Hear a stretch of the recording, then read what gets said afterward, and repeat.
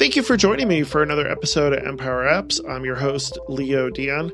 Today, I'm excited to be joined by Vincent Preday. Hey, Vincent, how you doing? Hi, Leo. Yeah, I'm doing good. Thank you for having me on your podcast. So I'll let you go ahead and introduce yourself and what you do.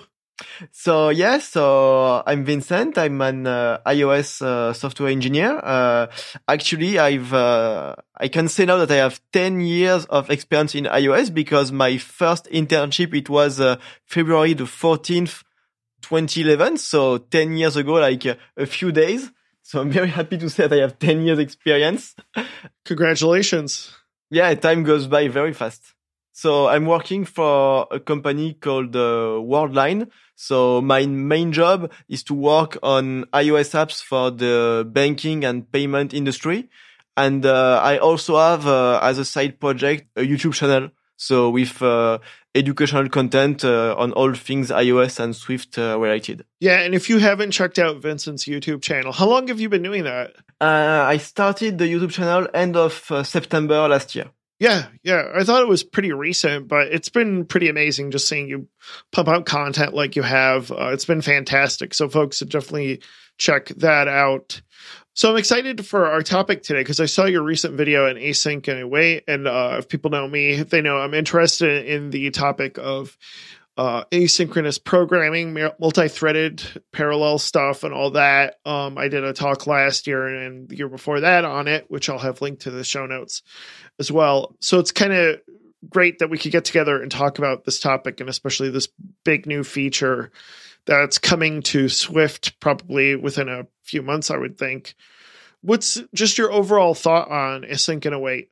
Well, my overall thought, I could say that I think it's going to be not a game changer, but still a major change in the way that we write apps because I'm sure we're going to discuss it later in the episode, but Async Await is very good at simplifying all the basic use cases of asynchronous programming, meaning that it doesn't cover as much scope as a tool like Combine, for instance, would, but the small part that it does cover, it does it very well with the minimum possible syntax. I'm pretty sure that iOS developers are going to adopt it very quickly. And the only part that for me is still a question mark is how much it will be integrated with Apple's own framework, so like SwiftUI, like Combine, etc. But I think it's definitely going to be one of the major additions to Swift for this year. So for most folks, when they run into asynchronous development, the biggest library or suite, I don't know what you'd call it, framework is Grand Central Dispatch, GCD. GCD has a few issues with it. I think a lot of people run into that I think Async and Await hopefully resolve is the idea of like callbacks and closures and being able to make sure that those things are completed correctly. What have you found like your biggest challenge with using Grand Central Dispatch? Well, I think GCD first, we need to put it back in its context, meaning that GCD, so when it is released, if I'm right, it's released with macOS 10 Leopard, so somewhere around 2005, and it was at the time when Mac started to have dual core processors, so dual core CPUs. So I think it was Core Duo at the time. So there was this need. Now Macs were able to run asynchronous code and multi-threaded code on real multi-core CPUs. So developers needed to have an API that would make multi-threaded development as easy as possible. And when you think about what there was before, so things like pthreads and low-level threading API, they were very hard to deal with. So GCD, I think if you find presentation about GCD at the time, I'm sure you can find some words like saying this is a declarative approach because it was, of course, much more high level than what there was before. But still, it was also a product of its time. So it was a block-based API, and that was made with Objective-C and C as the main platform. So GCD, great innovation, but of course, when you use it in Swift, it doesn't feel as much at home as possible. And especially when you compare with other languages that have implemented async await or similar patterns. I'm thinking about Kotlin that has implemented coroutines. You see that definitely the JCD APIs, they show their age. They show that they are more than 15 years old. And so it was time, I guess, for an overhaul and a better built-in solution into the language to deal with asynchronous code. Yeah, like you cover really a couple of good points. I don't know if folks remember, but like there was a time in the early days of Swift when GCD was not like Swifty at all. But luckily they started refactoring some of that, like the dispatch groups and the dispatch queues, into a much more Swifty nature. So it's better now than it used to be, but it's still, like you said, still Objective-C behind the scenes. So that can sort of make it challenging, I think, for Swift developers. Hey folks, I want to let you know about Swift Heroes Digital 2021, happening this year, Friday, April 16th. Swift Heroes Digital is a one-day event for developers, designers, and project managers at all levels of experience with the Swift platform. This year, not only will I be speaking on Swift packages, dependency management of the future, but previous guests like Donnie Walls will be talking about core data, as well as Vincent Perdey will be talking more about async await. You'll definitely want to check this conference out. For listeners of the show, you can use the special discount code in the show notes to get 20% off your ticket. That's right. Use the discount code in the show notes to get 20% off your Swift Heroes ticket for Swift Heroes Digital 2021. These tickets not only include on-the-day live presentations, but continued on-demand access after the event. So if there's any questions you have about any of the talks, you'll definitely want to get a ticket so you can ask those questions live for the presenters. Check out the agenda at swiftheroes.com to see the schedule and learn more about what events and talks are going on. Again, use the discount code to get 20% off your Swift Heroes ticket. Thank you, Swift Heroes, for inviting me to speak at this exciting event, and I'm looking forward to talking as well as listening to the other speakers at Swift Heroes Digital 2021.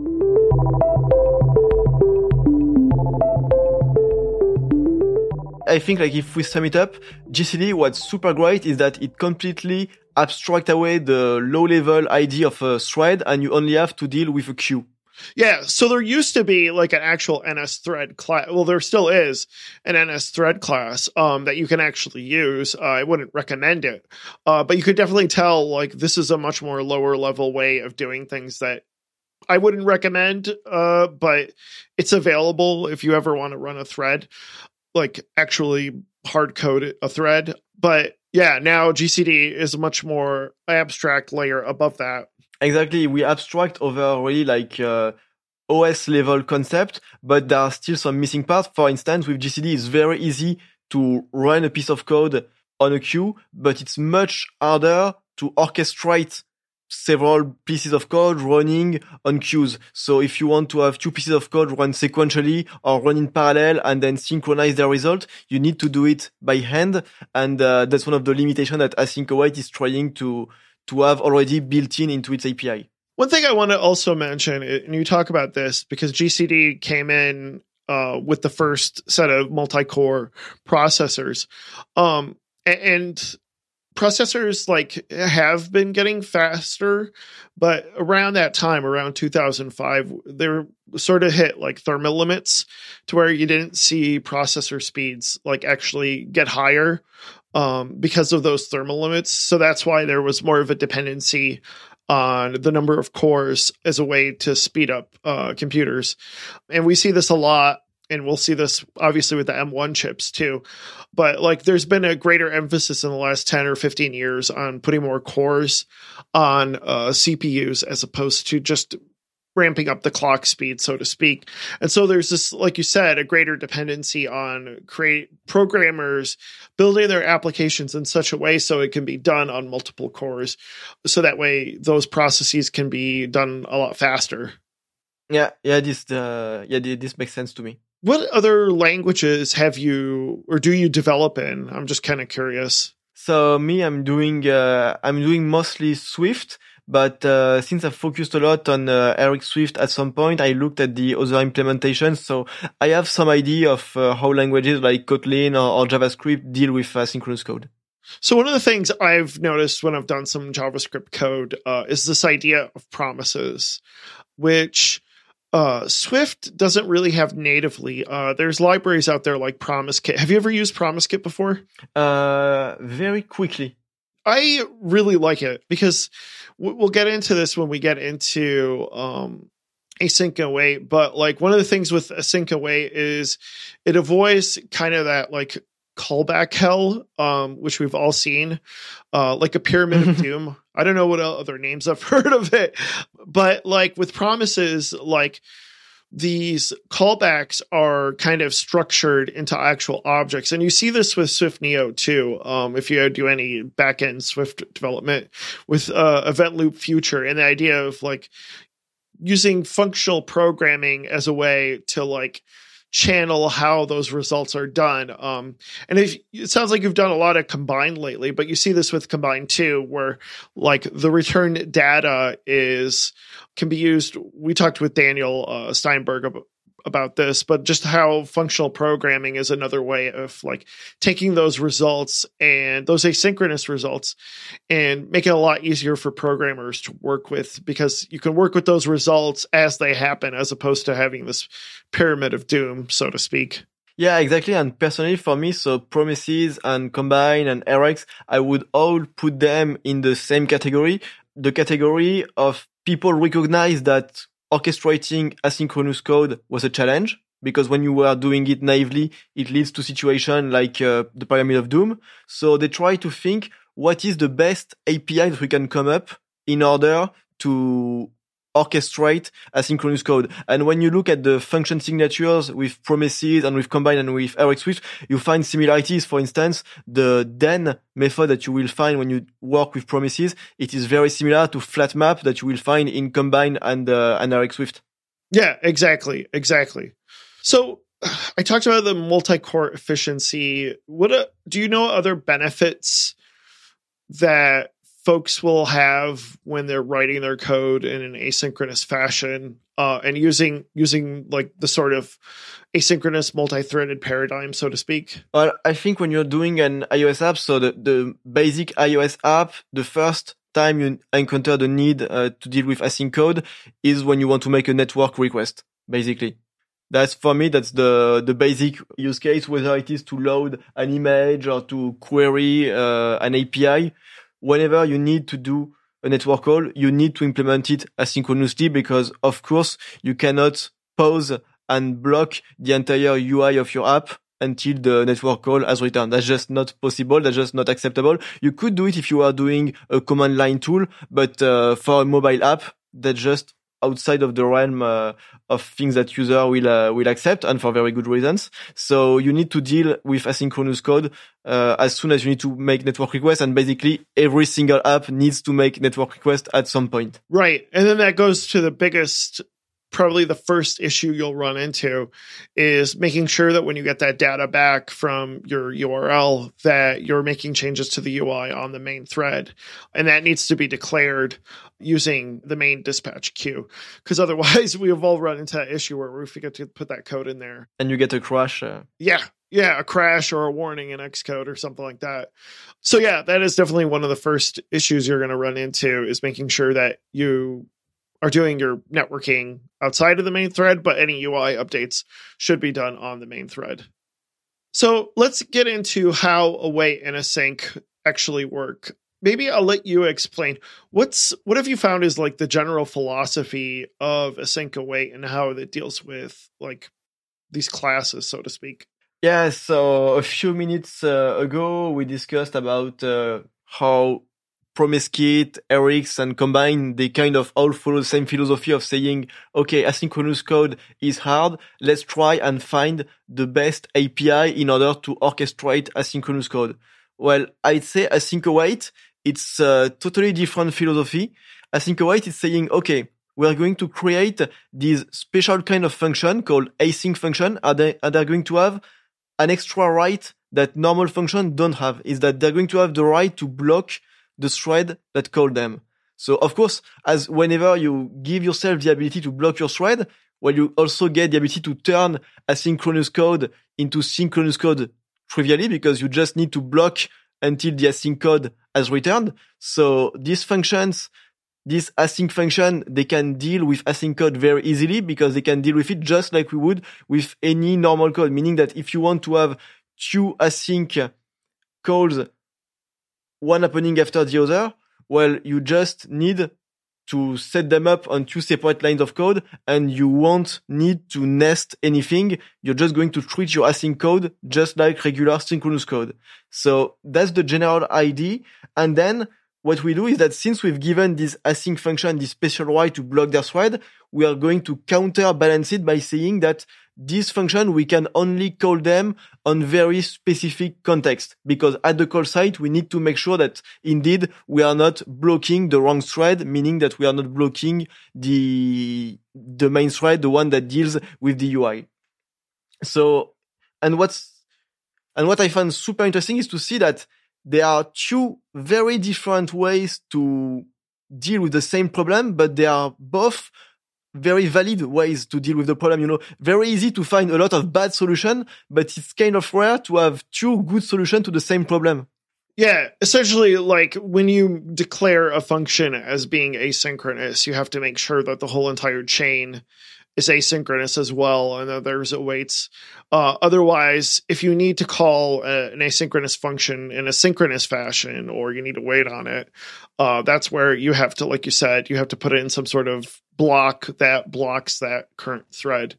And it just makes the code a lot easier to work with. Like you said, Pyramid of Doom, making sure that you are always calling the callback correctly, things like that are just done a lot easier. So one of the most basic classes that I've found working with it is the idea of a task. What exactly is a task, and what does it do? So a task, we could say, is the object that is going to be used in order to encapsulate this whole idea of running an asynchronous code that will return a value. Now, what's super interesting is that even though the task is the object used behind async await, when you use the most basic use case, you actually won't even see it because it will only be dealt with by code that is generated by the compiler, and you don't need to explicitly deal with this idea of a task. But when you start getting into more complex use cases, for instance, if you want to be able to cancel your asynchronous function, then you will need to deal explicitly with a task. And so what we could say, a task, it's something that is going to encapsulate an asynchronous code, and you're going to be able to call it in order to get the result, or you're going to be able to cancel it. Okay. And I think that's important, is the idea of being able to cancel these tasks, so to speak. Exactly. We could say, I'm just thinking that maybe a good way to put it is that a task is the context of execution of an async function. Is it almost like, it seemed to me like it's almost like a kind of a promise in a way? It's actually very similar. And actually, we are talking about several other languages. For instance, in JavaScript, they've made a choice to completely bridge promises and async await. So you can do an await on a promise, and it just works. It's fully bridged for you by the language. And so something I'm very, very curious to see is that, is async await going to be bridged somehow with Combine when it is released? That's something I'm very curious about. Yeah, and we talked a few episodes ago, Tim Condon, who was on the Vapor team, about how they have their own paradigm with Event Loop Future for their promises, and how they're going to have to bridge that stuff over with async await in the next version of Vapor. So yeah, you'd think, and I kind of we talked about this before the episode. I've kind of like started trying to like figure out how that would even work, but it's still very beta now. People can play around with this stuff now, right? Yeah, so that's one of the great things about async await right now, is that since async await is part of the Swift language, so it has already started to be implemented in Swift. And if we download what is called the snapshot development of the Swift toolchain from the official website of Swift, so swift.org, we can install the snapshot version of the toolchain, and we can start and use it in Xcode. Now, what's also important to note is that we only be able to deal with the part of async await that are implemented by the compiler, meaning that we'll be able to implement our own async function. We'll be able to use the await keyword, but for instance, we won't get async functions in APIs like dispatch queue or URL session, because these things, they are part of proprietary code from Apple. And so for this part, we're going to have to wait the official release. So maybe next WWDC, for instance. There's a really great blog post by Nico Alonso about how to get started. And I know you have a video about it as well if you want to install the snapshot and play around with it in Xcode. It's really easy to get started. And then there's a couple of flags you need to add in your Swift package in order for it to compile. But we'll have some code samples in our show notes as well if you're interested in taking a look at how we're playing around with it. So there's the task. We talked about that. Now, the other thing is the idea of a continuation. What's the difference between a continuation and a task? So continuation. So very tough part to explain it when there is only voice and no way to show to show anything, because it's a continuation. It's a complicated function signature. So if you find if you're listening and you find this part a bit too incomprehensible, please go check out one of the resources that I'm sure Leo will put in the description of the episode. And once you see it, it will probably be much clearer than when we try to describe it. But a continuation, so basically it's, as we've said, when you have an async function, you are allowed to block your thread. And a continuation is the tool that is going to allow us to convert existing asynchronous function that work with completion handler into async function. A continuation, basically, we're going to call a function. So the function is called with unsafe continuation. It takes a completion handler, and this completion handler takes an argument, which is the continuation. And the continuation, we call it with an argument. And the thing is that the function with unsafe continuation is going to block its thread, and it will only return once we have called resume on the continuation. So basically, it kind of acts like a semaphore or a locking mechanism. It allows us to call an asynchronous function that works with a completion handler and to block until this function has called its own completion handler. So it's a way to bridge things together.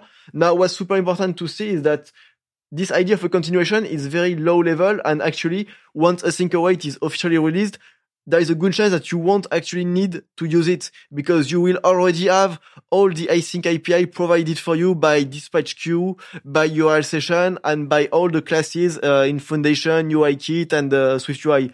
But right now, since we don't have this already, if we want to create our own async function, we need to use this idea of a continuation. Yeah. No, you've got it. It's basically like you said, with Combine, they gave us a lot of built-in stuff for timers and URL session and things like that. So hopefully they have some of that stuff with whatever comes out in the next few months.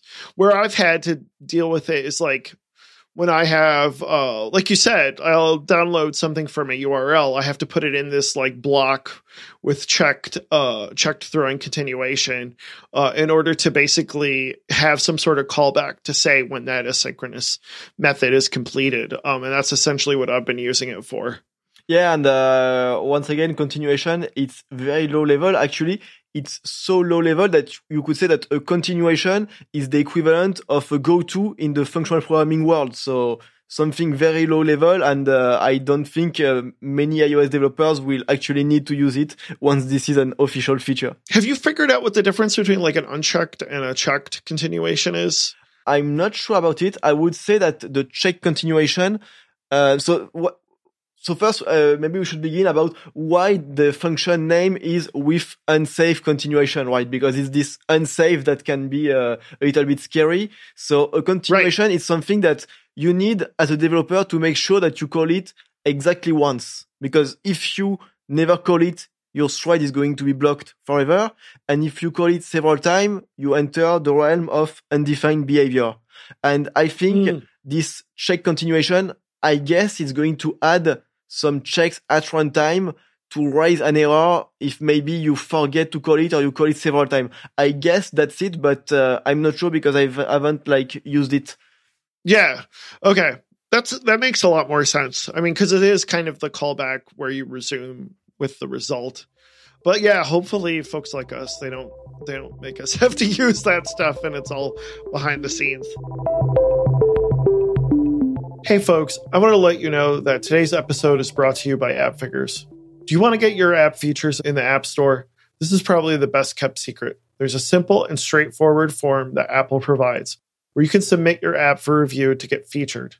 Get tips like these, as well as best practices and mobile industry highlights straight to your inbox by signing up for AppFigures' weekly newsletter at appfigures.com/newsletter. Then head to appfigures.com to try AppFigures for free. If you like it, both new and existing users can use special code EMPOWER3030 to get 30% off for the next 3 months. Again, thank you AppFigures for sponsoring our show, and head to appfigures.com to try AppFigures for free. Use the special code to let them know that we sent you and get 30% off for the next 3 months. Thank you AppFigures for sponsoring our show.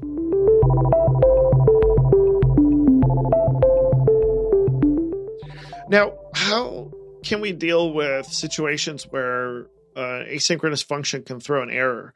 Is that dealt with at all with this new async await stuff?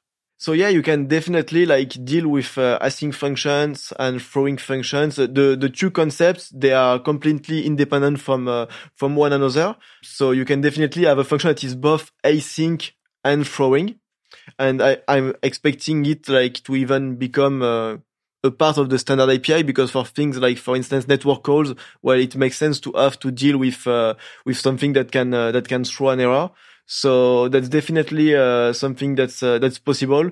I guess we'll have to see the design choices that Apple is going to make, because in Swift, first we only had throwing functions to report errors, but now we also have the result type, which allows to also report error, with the advantage that the result type is actually statically typed, which throwing is not. We've seen that frameworks like Combine, they rely a lot on typed errors. So I'm actually curious to see how the Foundation and UIKit APIs will be implemented when they provide the async function. Are they going to go the async throwing route, or are they going to go the async route but returning results? I'm curious about it. Right. That's true. I hadn't thought of that. Because with Combine, when you call a download or data task of some sort, that gives you a closure, or a tuple, right? But I don't know if the error is strong typed per se. I guess it would kind of be, I guess. I'm not sure. Yeah. That's a really interesting point. Because that's definitely just sidetrack. One of the big blind spots in Swift is we don't have typed throwing. It just throws an error. It doesn't say what type it is, which kind of makes it a pain in the neck, because then you have to actually check the type itself. So then, if they go with a result type, then we know exactly we're going to get this specific URL networking error, as opposed to just error in general. Exactly, yeah. So one of the things I've been working with is there an equivalent of a dispatch group? And for those who don't know, there are times when you want to download, let's say 100 URLs, right? And you want to wait for all of them to be done. And you typically would use a dispatch group to have the ability of saying, hey, here's a bunch of asynchronous tasks. Let me know when they're all done and give me the result. Is there something like that in async await? So yeah, so dispatch group. So just to make sure that everybody has it. So dispatch group, it's the name in Foundation for things that is called more generally a semaphore, or a locking mechanism, or a synchronization mechanism. So it's a way to synchronize operations together. And so I'd say what's super nice is that in the most basic use case, when you need to run code in parallel, you don't even need to deal explicitly with a synchronization mechanism, because you have something that is called an async let. So async let, it's basically, you can see it when you call an async function using await, you're actually doing two things at the same time. First, you are creating a task, and then you are immediately executing it. And of course, this entire task creation business is done under the hood for you, but that's what's happening. When you want to execute two pieces of code in parallel, you need to separate these two steps, meaning that first you want to create all your tasks, and then you want to run them together.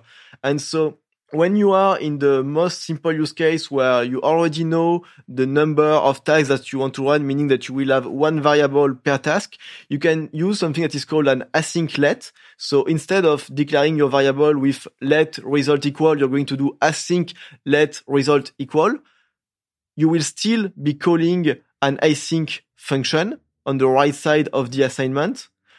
The only subtlety is that once you have all your async lets variables, so all your tasks, then you are going to use them all in a statement that is prefixed with await. And this way you are telling the compiler, okay, before this statement is run, you actually need to run all the tasks and synchronize them in order to get the return value and use the return value where I have put my variables. So we are still using under the hood things like task and dispatch group, but we don't need to worry about it. Just with this extra syntax of async let and await, the compiler is going to be able to infer all the task hierarchy and is going to be able to just run it for us under the hood. So that's the most basic use case, and you don't need to use dispatch group or anything like that. And already, you've been referencing my videos. So I did 2 videos on async await for the moment. The second video, I try to compare this syntax that I've just described with using combine and its operators like flatmap and zip. And when you take a look at the two together side by side, it's incredible just how nice the syntax for this basic use case looks when you use async await. So that's for the most simple use case. And then you're going to have like more complicated use case. Like for instance, you said if you want to query a large number of APIs, so you have an array of maybe URLs for images and you want to download all of them, well, then you'll need to deal with explicitly with tasks. But to deal with them, you still have some higher level APIs than dealing with a dispatch group explicitly. So you have things like creating tasks with a group. And this way, we could say that a lot of the synchronization logic is going to be encapsulated as much as possible for you. Because a dispatch group is a very unsafe API. You need as a developer to make sure that you are indeed calling the right method on the dispatch group. And if you make a mistake, well, your app could either have a race condition or be blocked or deadlocked for forever. So you still need to deal with synchronization explicitly, but they've tried to find the right sweet spot in the API to make it as lightweight as possible. Yeah, we're talking on Slack about this, about how I was trying to write a map function for asynchronous methods, and I was using task with group, and figured it out as best as I could. And I think, like you said, it's a lot safer than dispatch group, because with dispatch group, at any point you forget to enter, you forget to leave, you forget to notify or wait, you're going to be in big trouble. Whereas I think this is going to make it a lot simpler and a lot easier. And I would think something like map will eventually just be built in to where we don't need to I don't need to write this extension for array in order to do this, to where, it's just easier to do asynchronous mapping or reduce or whatever function you need to do easily. Yeah, I think we can expect maybe not in Apple API, but to have some open source extension that will implement this ability to be able to run map in parallel or reduce in parallel for large set of data. I'm sure that's something that is going to come out, and indeed it could be very useful for apps that need to perform a lot of computation, and also for people who do Swift on the back end. For them, I'm sure they will find use cases very easily. Yeah, exactly. So you kind of touched on Combine in your new video. How does this stuff fit in with Combine? So there's still a big question mark, because we don't know the choices that Apple has certainly already made and are in the process of implementing. But what's interesting to see is that Combine, it's a framework that deals with asynchronous code and with a lot of possible use cases. You can do a lot of complicated orchestration. It can also deal with things like back pressure. So when you need to buffer, when basically there are more events produced than you can process them. So it's a very big framework. Async await, it's much more focused on the very simple use cases of basically taking tasks and making them run either in sequential order or in parallel order. But since it's very focused on this particular problem, it deals with it very well. So I don't expect one is going to take over the other because they solve different problems. I do expect people to use async await when they want to deal with the most basic use case of asynchronous programming. Then what I'm waiting to see is how Apple could integrate async await with Combine. Because, for instance, I've been looking at other languages.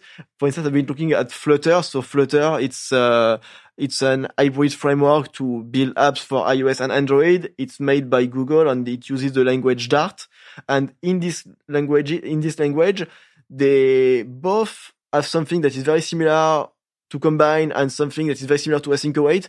And the two of them are completely bridged together, meaning that you can use them very interchangeably.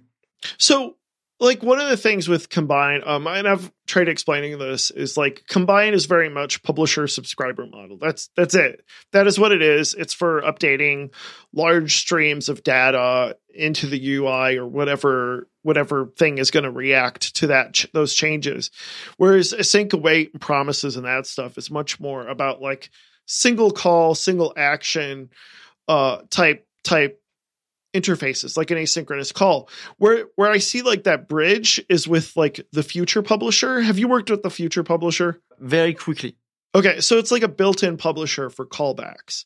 So I could see how like Future is essentially, that Future structure is really about taking a promise or an async callback and mapping that to Combine. But I don't think you'll ever have a case where you're going to take something from Combine necessarily and map it to async await. The way that async await is made nowadays in Swift, you don't have this idea of producing values over time. So you're absolutely right with this. In Flutter, they also added async star, which lets you deal with a flow of value over time. So it's a little bit different, but you're absolutely right. Interesting. Being able to map a future in Combine with async await, it's something that Apple could do.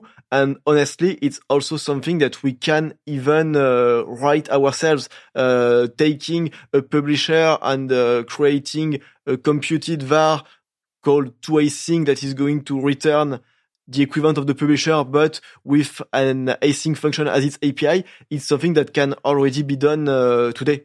Exactly. Yeah, I would definitely, if the listeners are interested, take a look at the Future built-in publisher, because that's really for dealing with asynchronous calls and mapping that to Combine, because that's kind of what that's for. I use that a lot actually when I don't use a lot of the built-in URL session publishers. I actually just call, because there's a lot of transforming I need to do, and for unit testing purposes and things like that, I use the actual URL session stuff, and then I'll use the Future publisher in order to get the data back and then, JSON decode it or whatever else. Yeah. And actually, if we have listeners that want to try out async await and are very enthusiastic to try it, a good exercise that I can suggest is to try and make an async version of the function data task. Yes.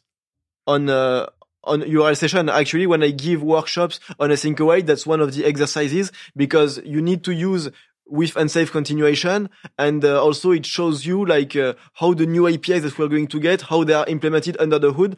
And it's really like, once you have the logic for it, it's not that complicated to write. It's definitely like not hundreds of lines. We are more like in 10 or 20 line or so. Yeah, I totally agree with that. I think that's a great way to get started, is just doing a simple data task. If people really are interested and they want to have the best possible information about async await, well, the best way to have good information is to go directly at the source. And so they can take a look on the Swift forum, on the Swift evolution proposal that actually pitched async await, because this is where you will find, I guess, all the information about what async await is, but also the motivation behind it, how the people that pitched it have thought about it. And I think it's a very good way to get started, not only with this new addition to the language, but also why the people felt like it was important to add them. I couldn't agree with you more. The other thing I wanted to mention, and I probably mentioned this earlier in the recording with one of our sponsors, but Vincent will actually be speaking at Swift Heroes this year on this very topic. So if you want to hear more about this and get more of a deep dive and actually have visuals, which are always nice, you'll definitely want to check that conference out. There's a discount code I probably have already mentioned in this episode if you listen to the sponsorship. So definitely use that to get get a discount on your ticket. But that will be on Friday, April 16th. So you'll definitely want to check that conference out. Not only will Vincent be speaking, but previous guests like Donnie Walls will also be speaking on core data as well. And of course, yours truly will be giving a talk on Swift packages as well. So if you want to hear about how Swift packages work and how to integrate them into your projects, you'll definitely want to get a ticket to Swift Heroes. You'll want to use that discount code to get 20% off your ticket. So definitely want to listen in on that sponsorship and use that discount code to listen to Vincent and I talk at Swift Heroes 2021. Is there anything you're hoping to put into your talk this year that we haven't already mentioned? Well, I think it's going to depend a lot about if there are new additions in the beta, in the snapshot that the Swift team is going to publish.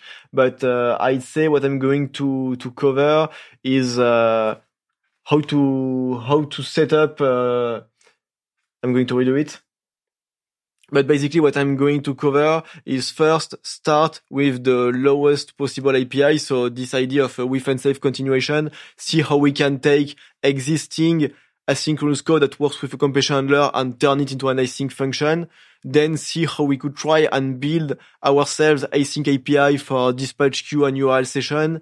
See how we can then start and make some calls in code that makes sense for a UI app, in code that makes sense for an iOS app. So for instance, making network calls, then see how we can deal with more like involved use cases, like responding to an event from the UI. How do we make sure when we use async await that we are indeed having our UI code on the right thread in order like not to crash at runtime, this kind of thing. And also maybe try and give some example of how we could try and combine with async await with what we said, how we could take a future or a publisher and expose it with an async API.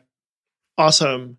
And so what's your expectation on when this will be released with Swift? That's a good question. So I think all bets are still off because there hasn't been anything announced and I don't expect them to set a date ahead of time. Honestly, given like the scale of the feature and what is going to need in terms of new APIs in Foundation and stuff, I don't expect it to be announced before the WWDC. I think if it's announced, it's going to be during the WWDC, and maybe like if it's not there yet, it might not even be announced yet, and maybe it could be for sometime later in the future. Language-wise in Swift, it seems that the work is going on well, but we don't know like all the other parts that might be needed in Foundation, in UIKit, in Swift UI, etc. So I'd say WWDC, but all bets are still off. Yeah. Well, it's still good to know. Thank you so much, Vincent, for coming on the show. Where can people find you? Well, you can find me. So first, thank you for having me, Leo. And so people can find me on Twitter, on YouTube. On Twitter, I also run the iOS memes account. And also people now can find me on Clubhouse, since it seems to be like the app that is trending these days. Awesome. And we'll have links to that as well as your YouTube channel if people want to check that out, especially those two videos on async await. Folks can find me on Twitter at LeoGDion. My company is Bright Digit. Please, if you can, take some time to give us a review on Google Podcasts, Apple Podcasts, or Spotify or Amazon. Thank you again for joining us, and I look forward to talking to you again.